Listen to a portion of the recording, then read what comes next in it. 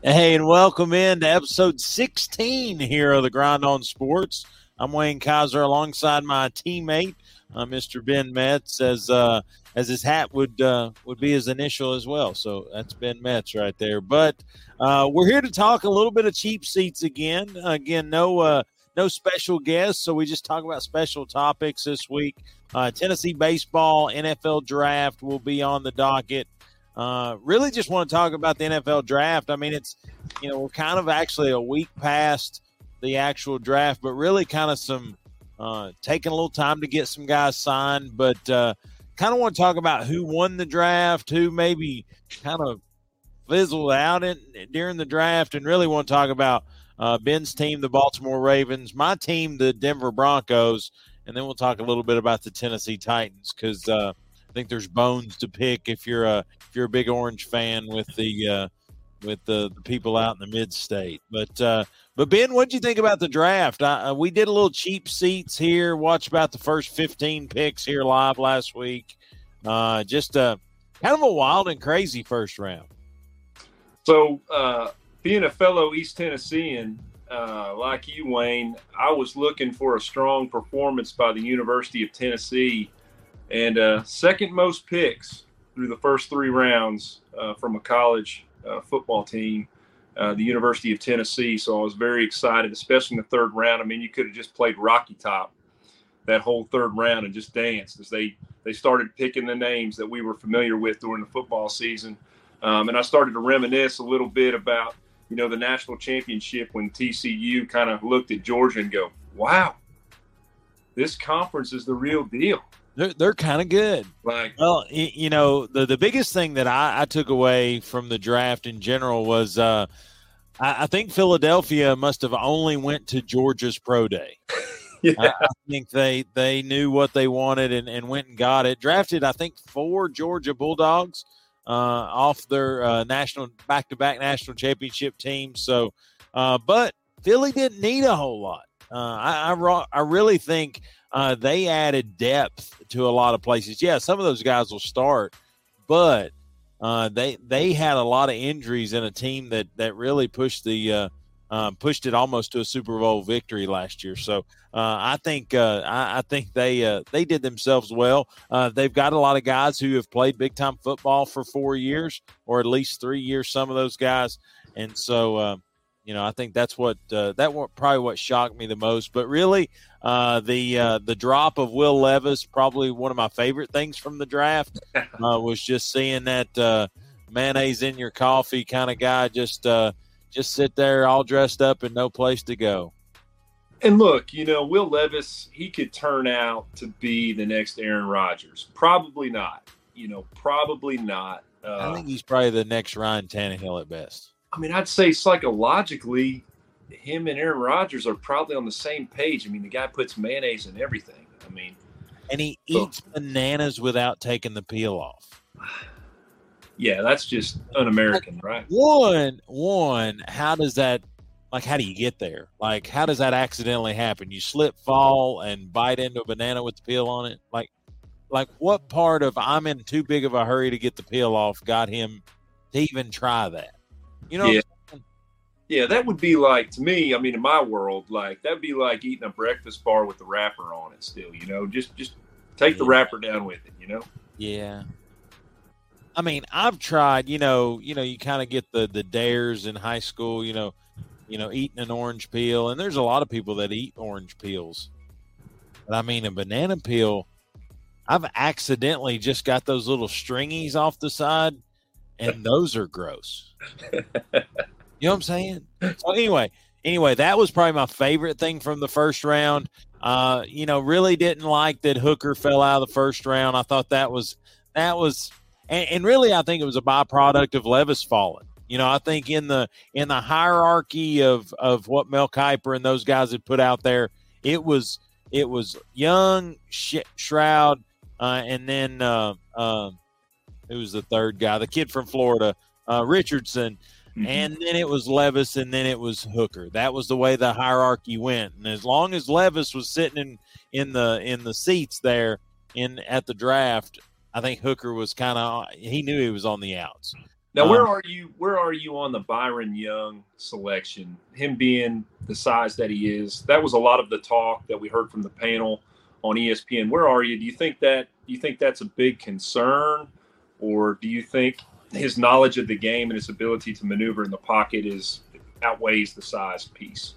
Oh, I think it definitely outweighs the size piece. I mean, look at we talked last week, with Rusty about Troy Polamalu. I mean, he wasn't just a specimen if you looked at him. I mean, he knew what to do with what he had. So no, I think it's a bargain pick for. Did he go to the Rams? Oh, no, Carolina. Oh, you're talking about Bryce Young. Sorry, yeah, Bryce. I'm sorry. I'm sorry. Yeah, I was talking about Tennessee's Byron Young. Yeah. Sorry, Bryce Young. But no, here's the thing. I don't think he's going to be a great pro. I think he's going to get hit, and I think he's going to be very RG3. I think he's going to be great and light it up as long as he can stay healthy. But I think if they take his knees away from him, it'll be over quick. Yeah, I mean, I think, and I hate to give any credit to any Alabama football player in the 52-49 game, but that second half, Bryce really started to show why he was the Heisman Trophy winner in years past. I mean, his ability to maneuver in the pocket, make passes happen when they're just not there. So I think his arm talent is NFL ready.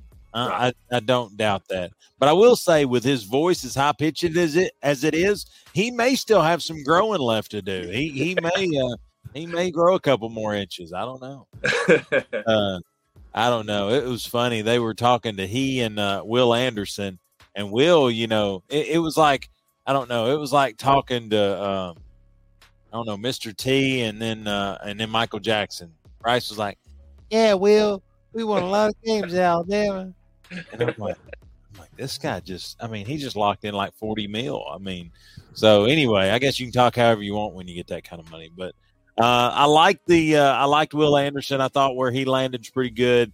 Probably, a lot of the grades don't show it, but a team that I thought had a pretty good draft was the Detroit Lions. I think they're a team that's kind of brewing something, and it would be interesting to see if they can get off the map because they've been down for just so long. But I guess kind of winners and losers. Who did you think had a pretty solid draft, and who did you think just yet again just kind of fell on the face?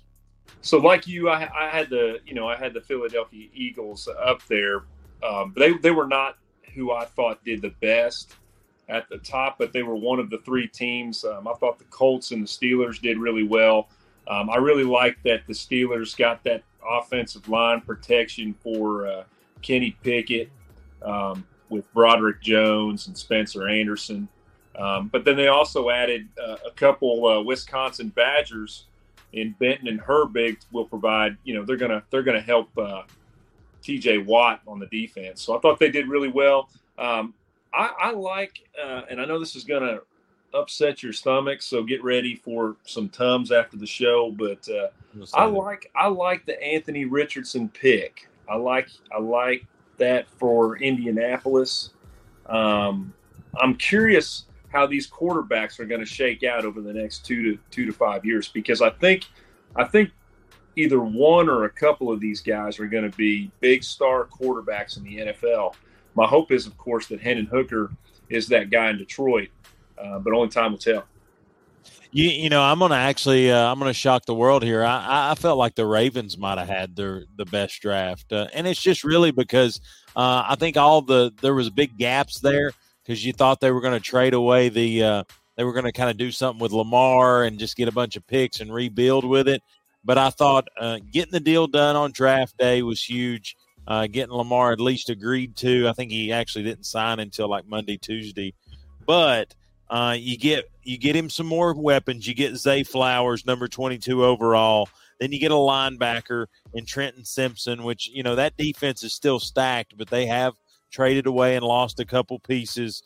get the edge rusher from Mississippi and Tavius Robinson, get a corner in Caillou Blue Kelly. If nothing else, he wins a name game. And then you get an offensive tackle, offensive guard there on the back end, picks 199 and 229, respectively. Day 1, A grade, day 2, A grade, and day 3, A grade. I think they did a lot to kind of, with the edge rusher and the linebacker, help Roquan Smith there a little bit, or at least give him some youth around him. And then I thought with OBJ being signed pre-draft and then getting him Zay Flowers, Lamar really doesn't have an excuse now not to take him to the Super Bowl. Yeah, so just to share my emotions as a Ravens fan during the draft, I was looking for, and I'm going to mess up pronouncing his name, but I'm going to roll with it. Njigba, is that right, Wayne? I'll take it. Okay, I was hoping for him, and I was hoping that he would fall. I knew it was going to be pretty close. I think he got picked 2 picks before we got Zay Flowers, but what really was a good sign for me is when they went to the war room, Ozzie was celebrating with the Costa like before the Flowers pick was made. And my understanding is that Stephen Smith watched him in camp, and Stephen Smith made comments to the Ravens organization that, hey, this is the guy, this is the wide receiver you need in this offense.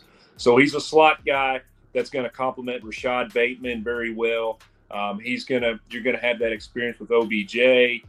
So like you said, Lamar Jackson, you can't tweet whether or not he has the weapons to go along with Mark Andrews, Devin Duvernay, and that offense with the new offensive coordinator, Georgia Bulldogs, national championship Monken offensive coordinator. So yeah, excited to see what happens. So who do you think? Who do you think kind of maybe stumped their toe a little bit Thursday, Friday, and Saturday? So I did not, and maybe it's because I am a Tennessee fan. I did not like, and maybe it's because I have Tennessee Titans fans in my family, but I did not like the Will Levis pick. There clearly is a concern with him at quarterback when he doesn't go on the first day, when all of the accolades leading into the combine were, this is the guy. Out of all the quarterbacks, Will Levis shows the size, the arm strength. If that's the case, why didn't he go early in the draft? Why did it go to Bryce Young? Why did it go to Stroud? So it tells me that there were a lot of concerns from the teams that needed quarterbacks, and I'm sure they did their due diligence, but the Titans are going along with this guy, and I'm getting a really bad Ryan Tannehill number 2, feeling with this guy. So me personally, maybe just because I've got so many friends, but the Will Levis pick, and they kind of came up short with some of the other picks too. I mean, they added some offensive linemen to help Travis Henry, but I think really that quarterback pick could have been maybe gone a different direction. Yeah, I don't disagree. There was a picture side by side, and it said Will Levis just looks like Ryan Tannehill about 10 years ago. So I'm going to go a different route, and the grade that the people who know more than I do gave him was an A-. But I thought the Packers really kind of sucked it up during the draft. Now, historically, they've not been a good drafting team, but I think anytime you take 2 tight ends in your first 4 draft picks, I've got some question marks. You took their opening pick, their first round pick, number 13 overall, was Lucas Van Ness. Now, he may be the next 15-year guy, okay? He didn't start a game as a senior in college. Must have had a great pro day, must have done a lot of bench press, must have sent some good video to the scouts, interviewed well.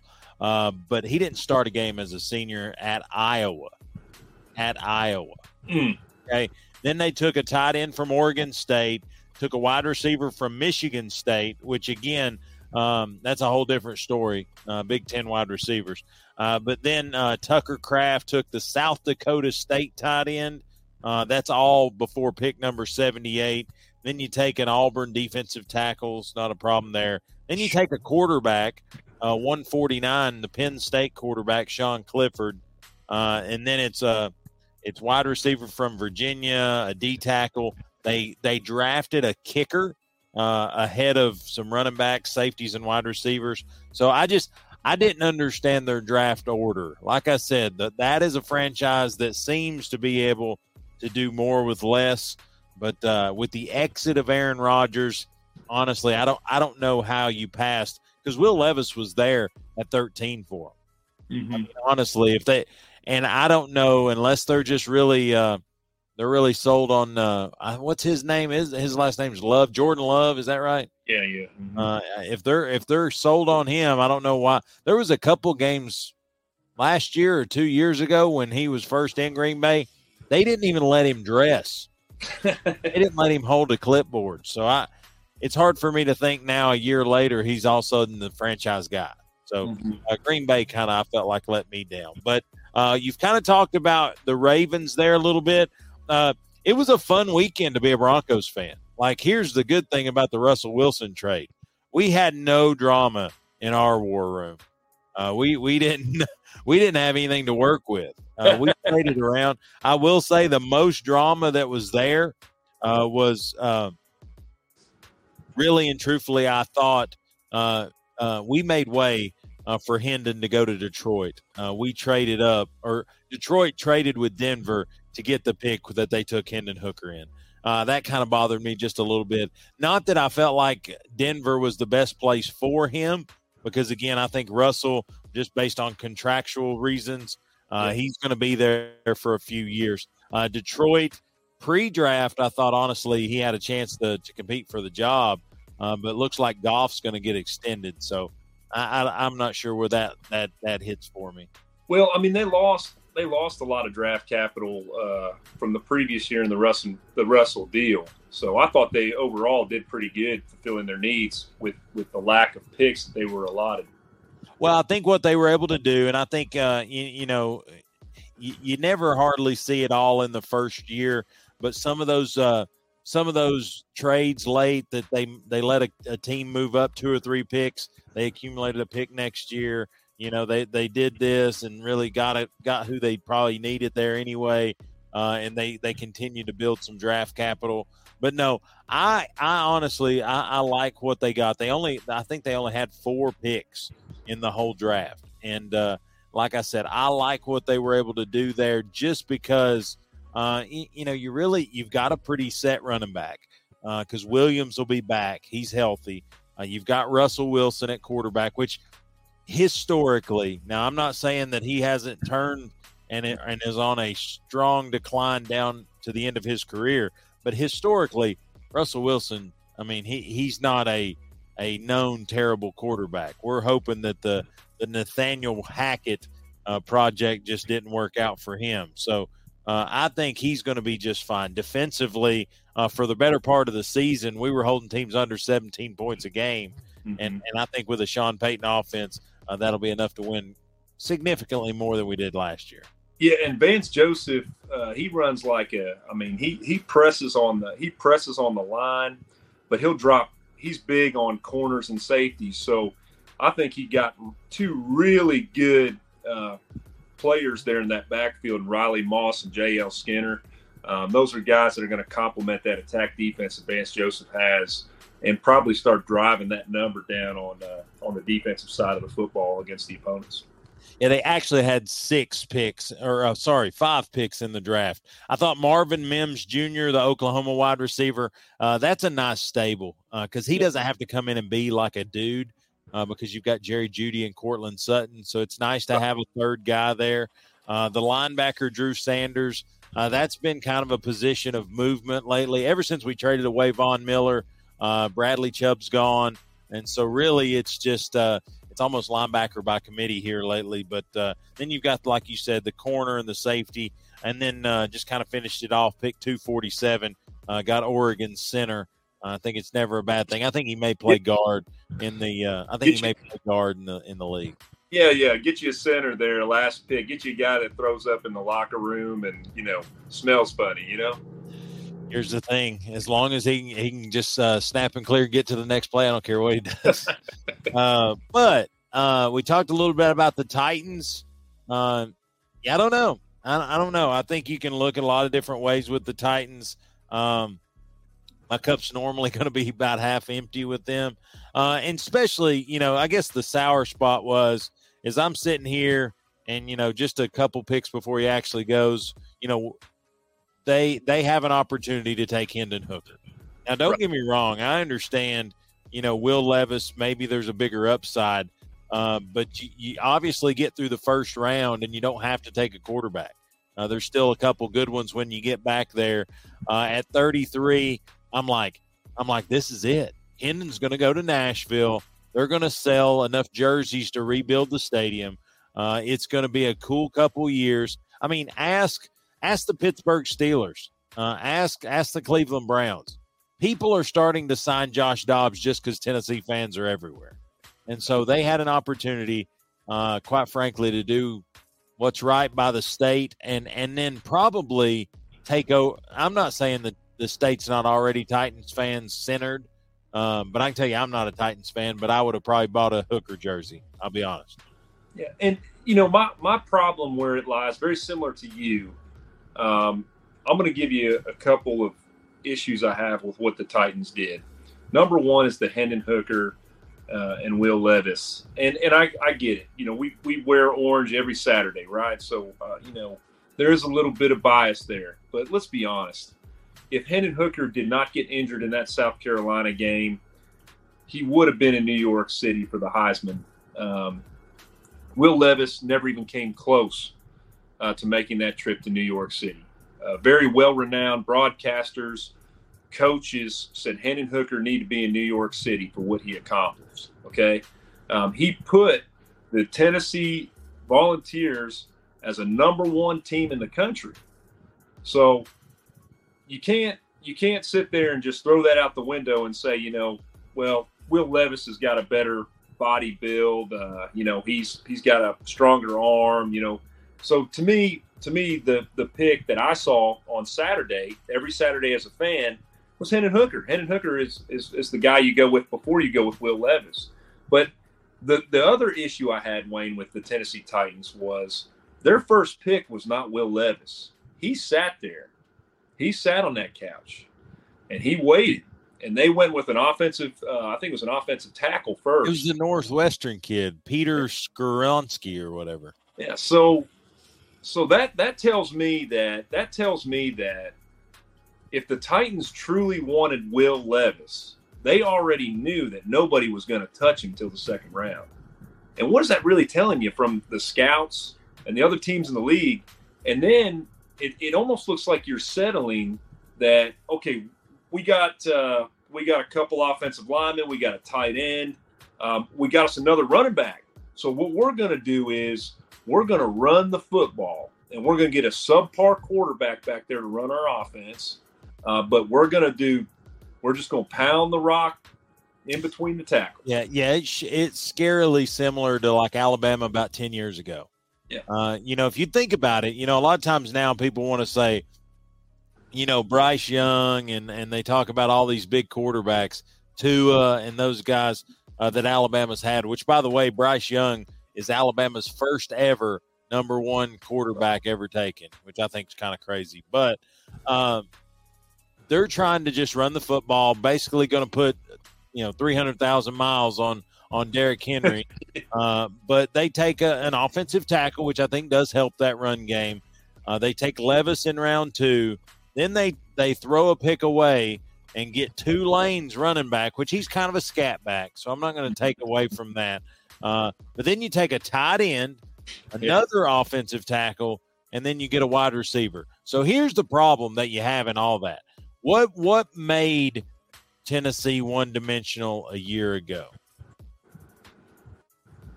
Nobody to throw it to. Yeah. Because A.J. Brown was gone. Julio Jones couldn't stay healthy. Mm-hmm. And then they really didn't have anybody else. Basically, when what was the tight end's name that was like Mr. Everything for so many years? Delaney Walker. Okay. Delaney Walker. When he was there, it was like he was a receiver. He was like Jimmy Graham and Gronkowski and Travis Kelce before they were a thing. Mm-hmm. Is Delanie Walker could catch passes out of the backfield. And he leaves, he retires, and they don't ever put anybody back. They traded for Julio Jones and Robert Woods, neither of which are still on the Tennessee roster, and you don't pick a wide receiver until pick 228. Yeah. Here's the thing. I wouldn't buy Titan season tickets, guys. Because unless they give away, coffee with mayonnaise in it in the second half or something.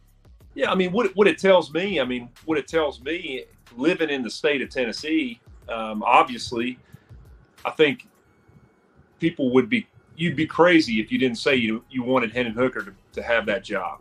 I mean, it would instantly have brought energy to that fan base, right? If Hendon Hooker would have got that position.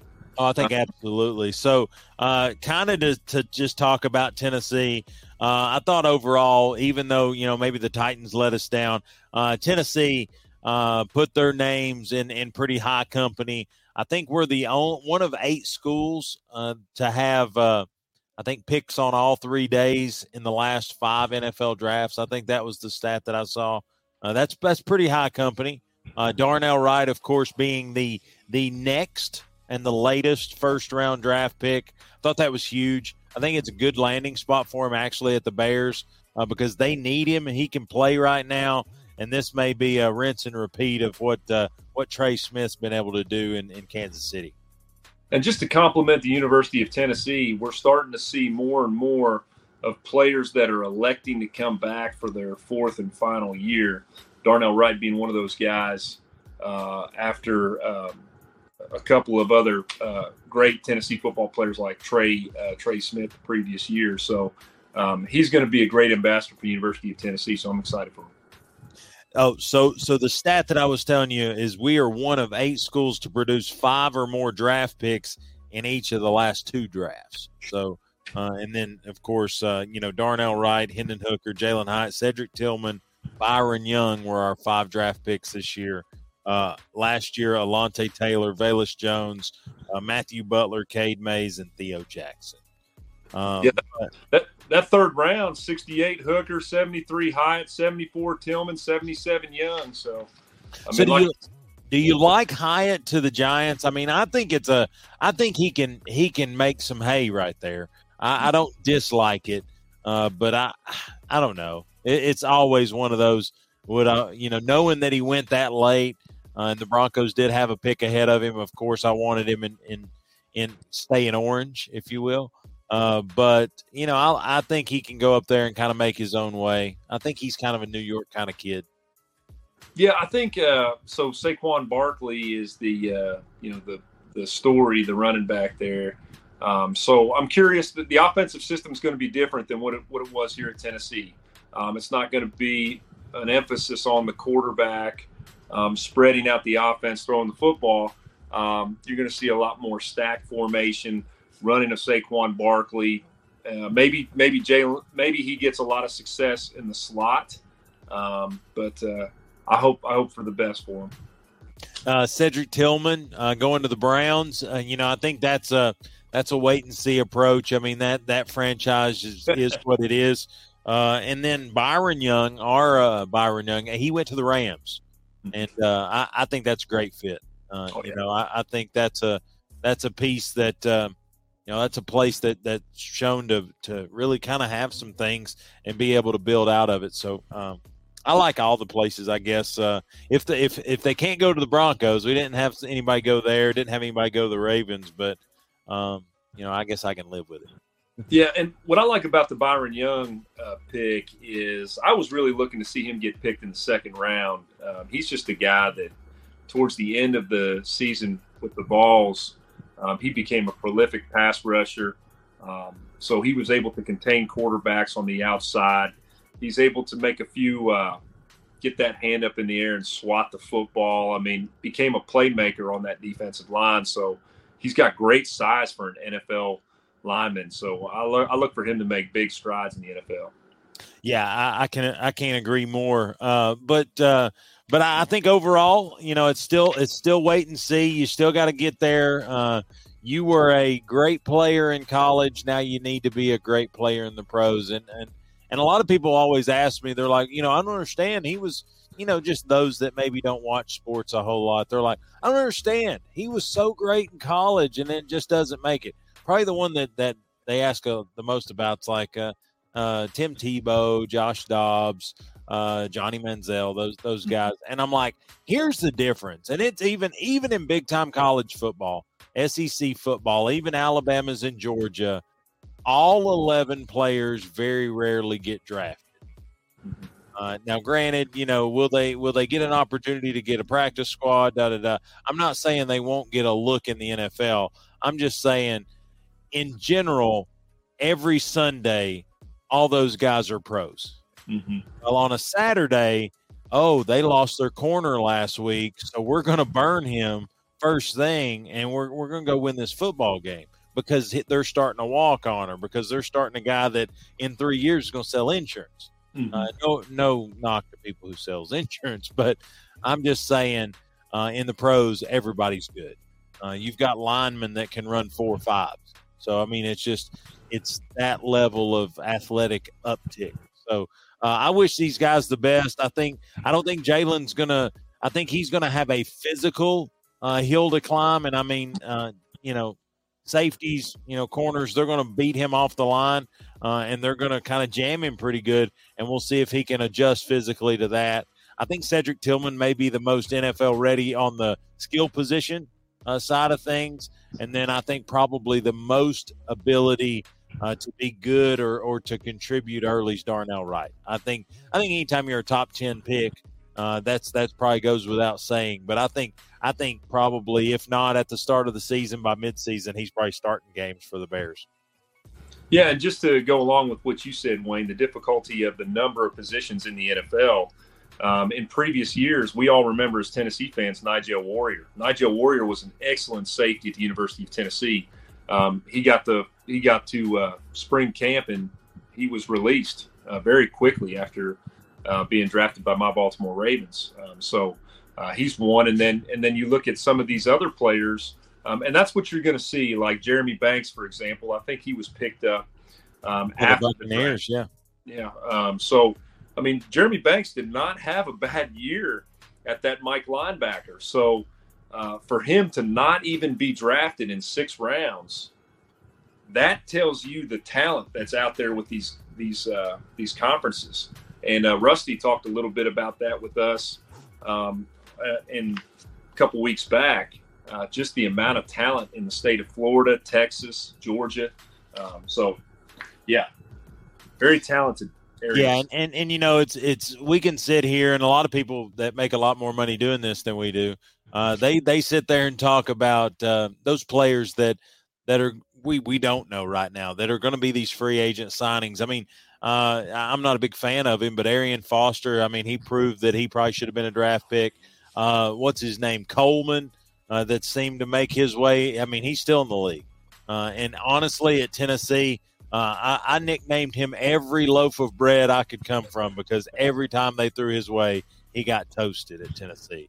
And I think now that I think now hindsight, knowing those coaching staffs, maybe it wasn't all his fault. Maybe he wasn't put in the greatest positions. But wish the best to the Tennessee Vols. Wish the best to the Ravens, to the Broncos, and even though I'm not real happy with them right now, I wish the best to the Tennessee Titans. But I want to flip script a little bit. We've been going about 36 minutes, so we gotta tune up a little bit to what we are wanting to talk about. Tennessee baseball.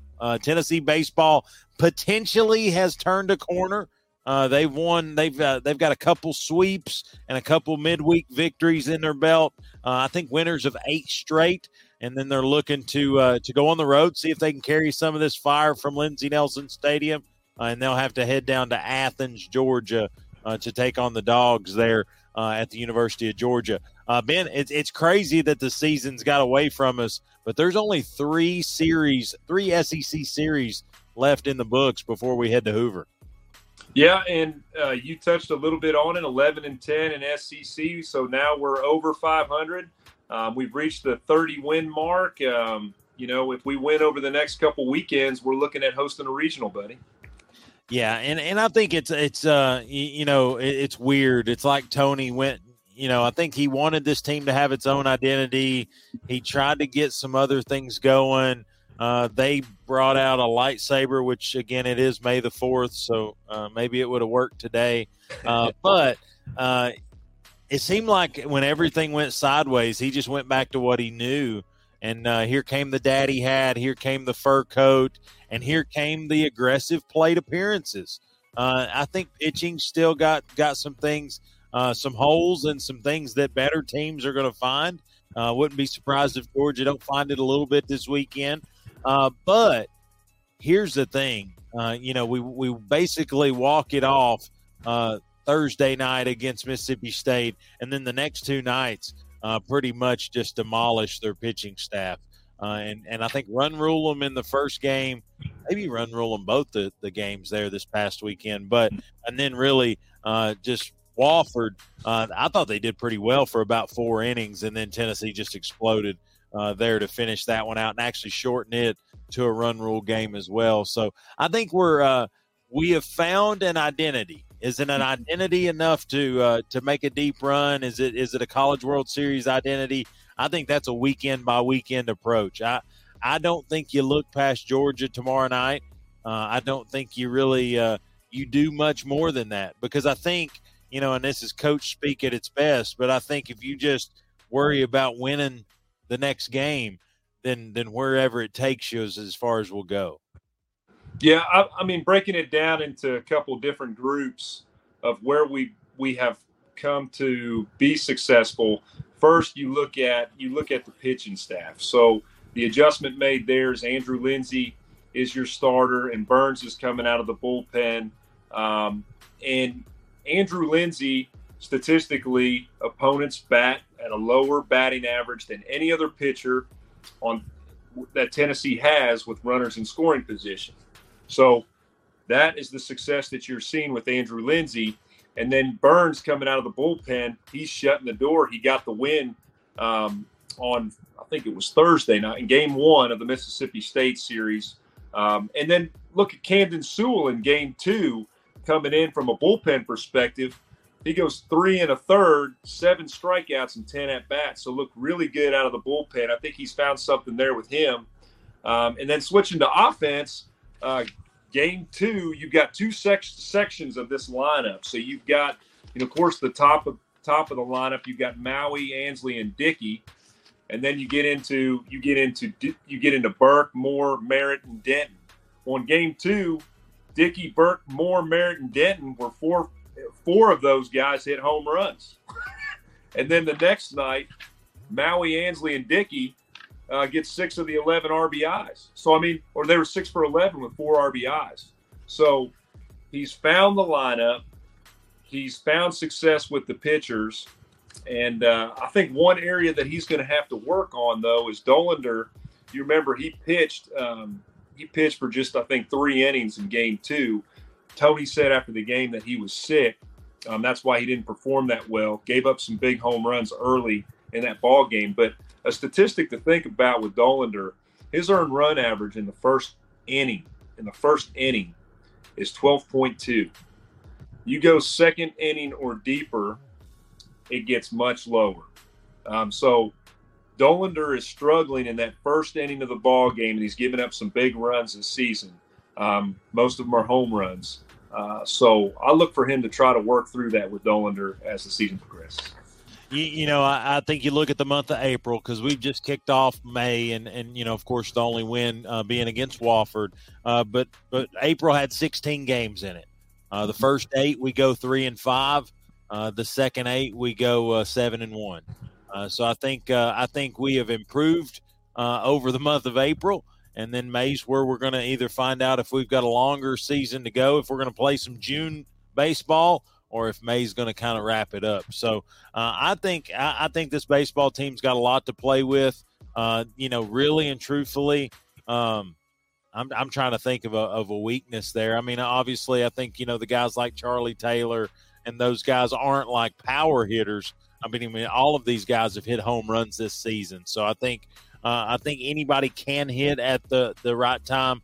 And what I like about this Tennessee team is, sure, we're hitting it out of the yard at Lindsey Nelson. I think that's just going to be that's a calling card for Tennessee baseball.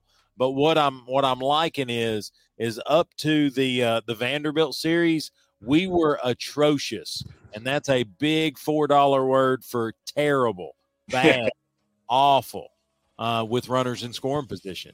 And I think over the Vandy series, and then of course last weekend in the run rules victories, we played a little small ball. We worked some walks.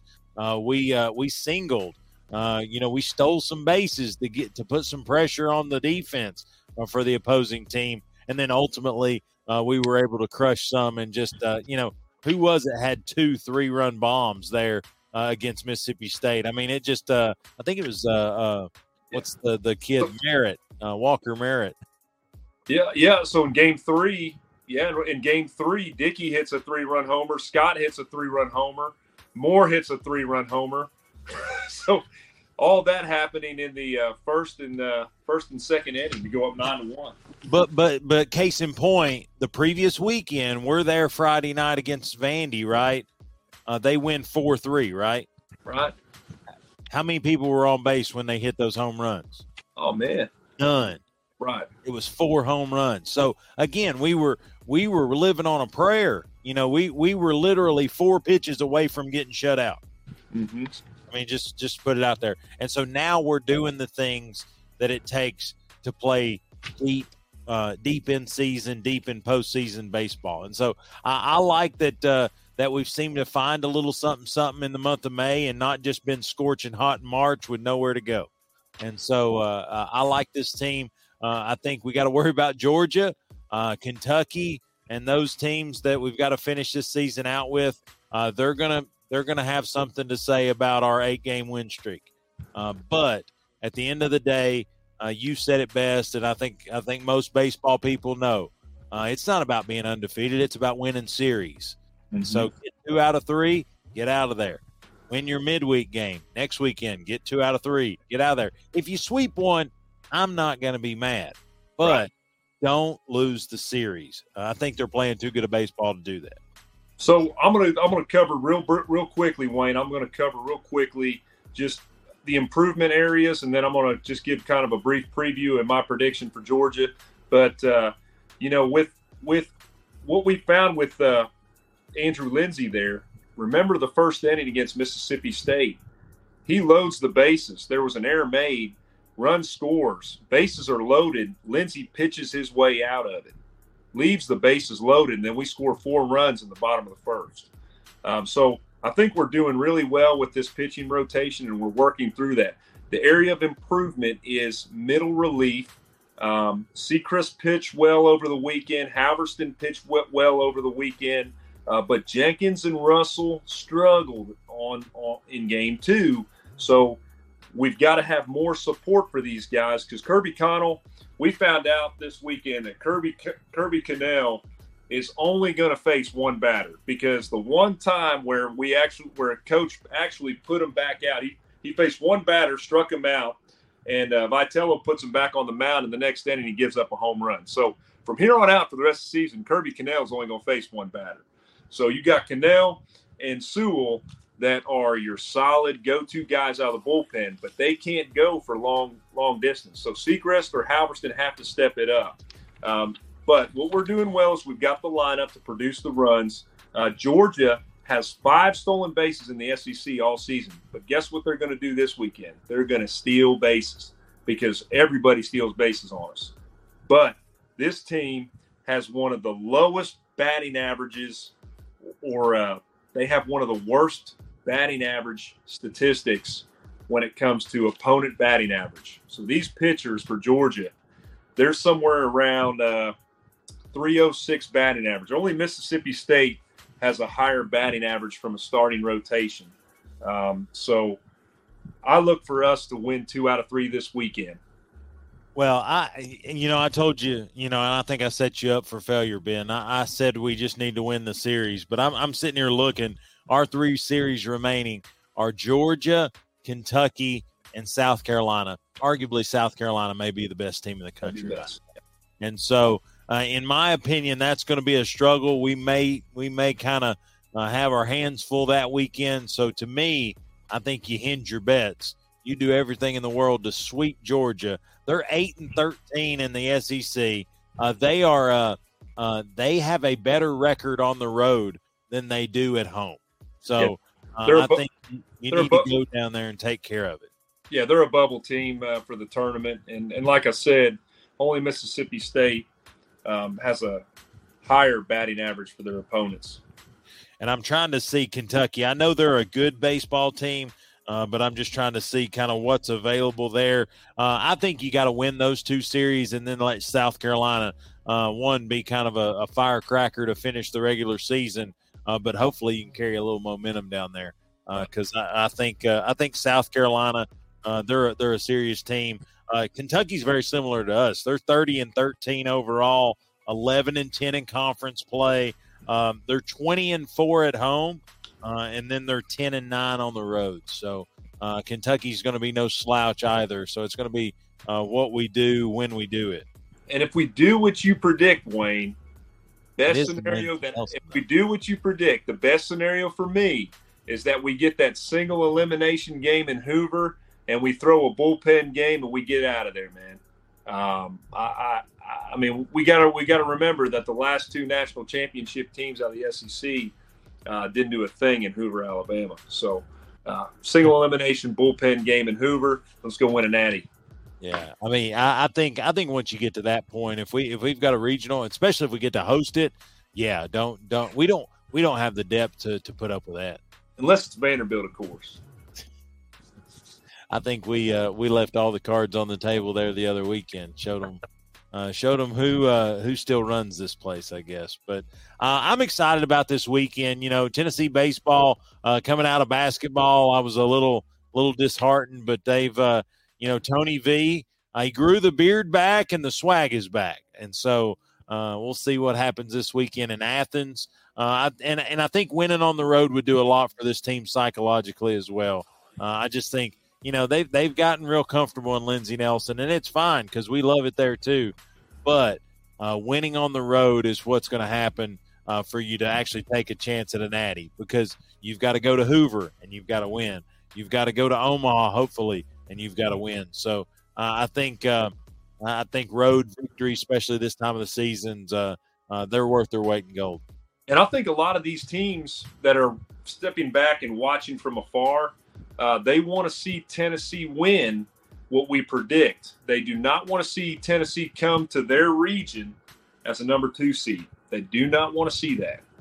They would much rather prefer us getting to host the regional and being a 1 seed rather than traveling and being a 2 seed somewhere across the country. Yeah, I can agree with that one, but Ben, you know, a 30-minute show, it's amazing. We don't have a semblance of time, buddy. It's we're about 50 minutes deep right now. So, Ben, any closing remarks? I know Kentucky Derby's this weekend. You and I are going to do a little traveling. We're going to go check out the Bravos. My Bravos taking on your Orioles. So we're going to we might do a little Facebook Live or something down there. Who knows? But any kind of comments about the weekend or until next time? The only thing is, like you said, we strive for that 30 minutes. But, you know, if this was the case of Benjamin Button, we'd both be in diapers right now, buddy. Ain't that the truth? But, man, you know what? Appreciate it. And as always, the kicker of the side, as his label would say. But until next time, take care. Be safe. And, yes, grind on.